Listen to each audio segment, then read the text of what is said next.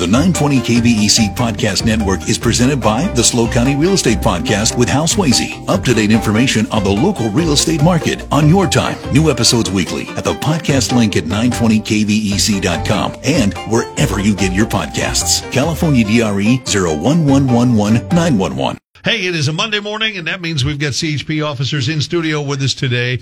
Jordan, I'm sorry, I got to give him top billing now since it's CHP officers. Since I'm finally back? Yeah, yep. Since he's back. Danny Mayer and Jordan Richards joined us. Where you been? I don't know. Where have I been?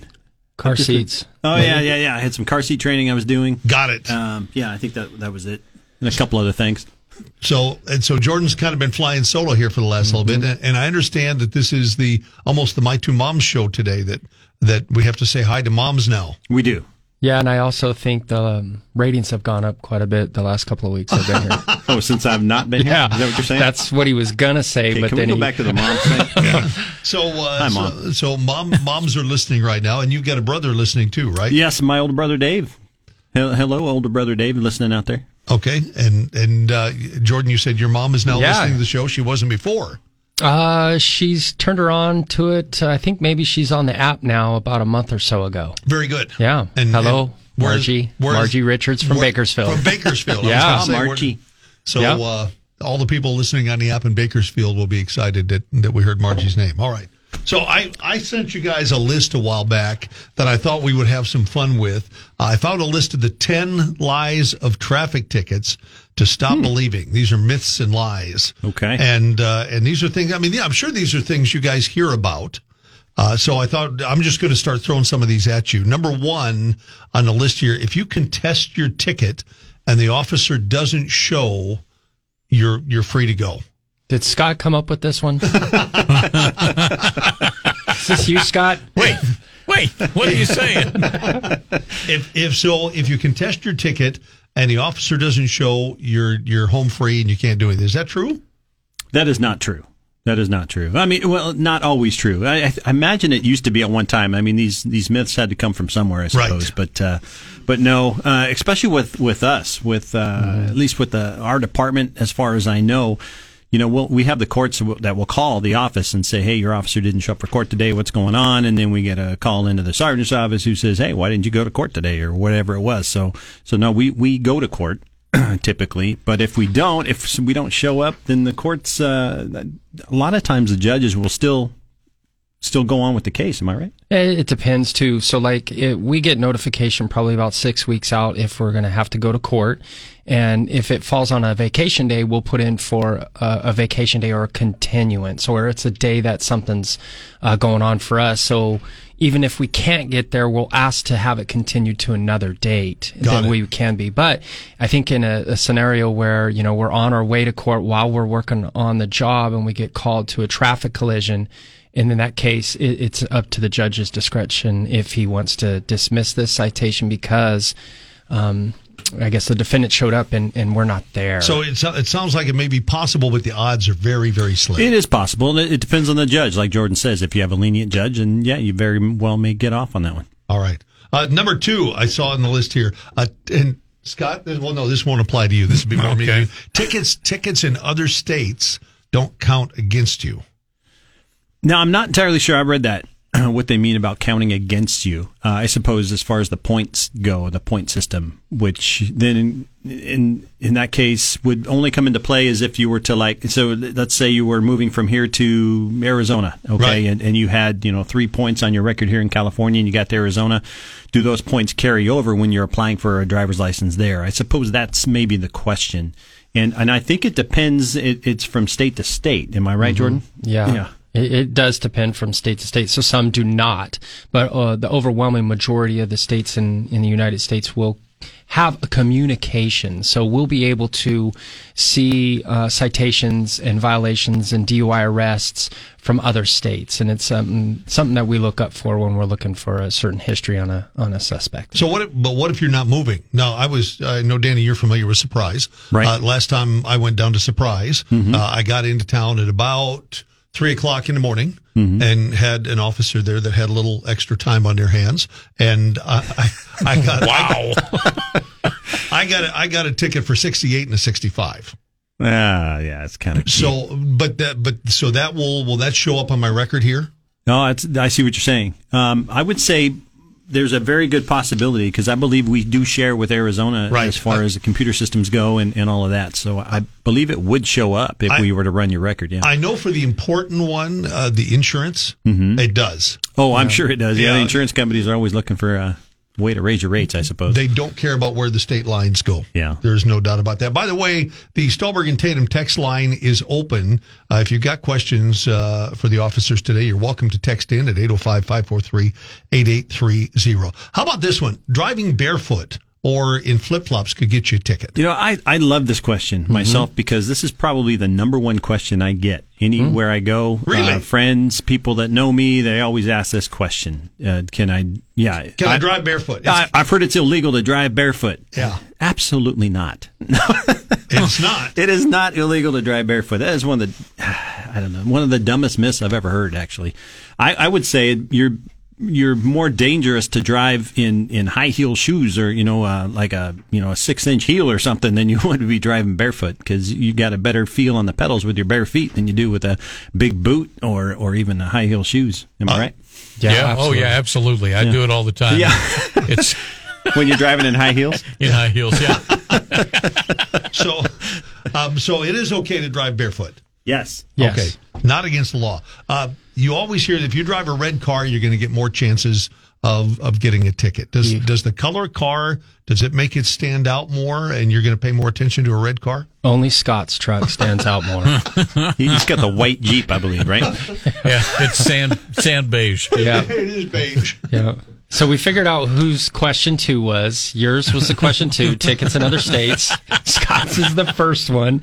Okay, back to Scott again. So, we always hear that the red sports car is going to be the one that catches our eye. And that's just not how the system works. So CHP officers are constantly looking for cars that are going faster than others. And it doesn't matter the color. We're actually looking for an object that's traveling faster than the speed or the flow of traffic. And it happens to be whatever color it is. And then we estimate whatever that object is traveling at, the vehicle. And then we come up with that estimate. Let's say it's 80 miles per hour in a 65 mile per hour zone, and then we activated our radar system, and then it just confirms if it's within 5 miles per hour of our estimate, then we got the right vehicle, and our estimate was good, and then we can make the stop on that car. So it doesn't make any difference what color it is? No. Nope. So Danny's colorblind anyway. It's a nice myth. All right. So how about the next one here? That if you can get your ticket thrown out if you don't sign it. You can actually get yourself thrown into jail if you don't sign it. Okay. Yeah. No, that's a myth. At least in California, you have to sign your ticket, and if you don't, then there is a potential that you could end up going to jail because you haven't signed your ticket.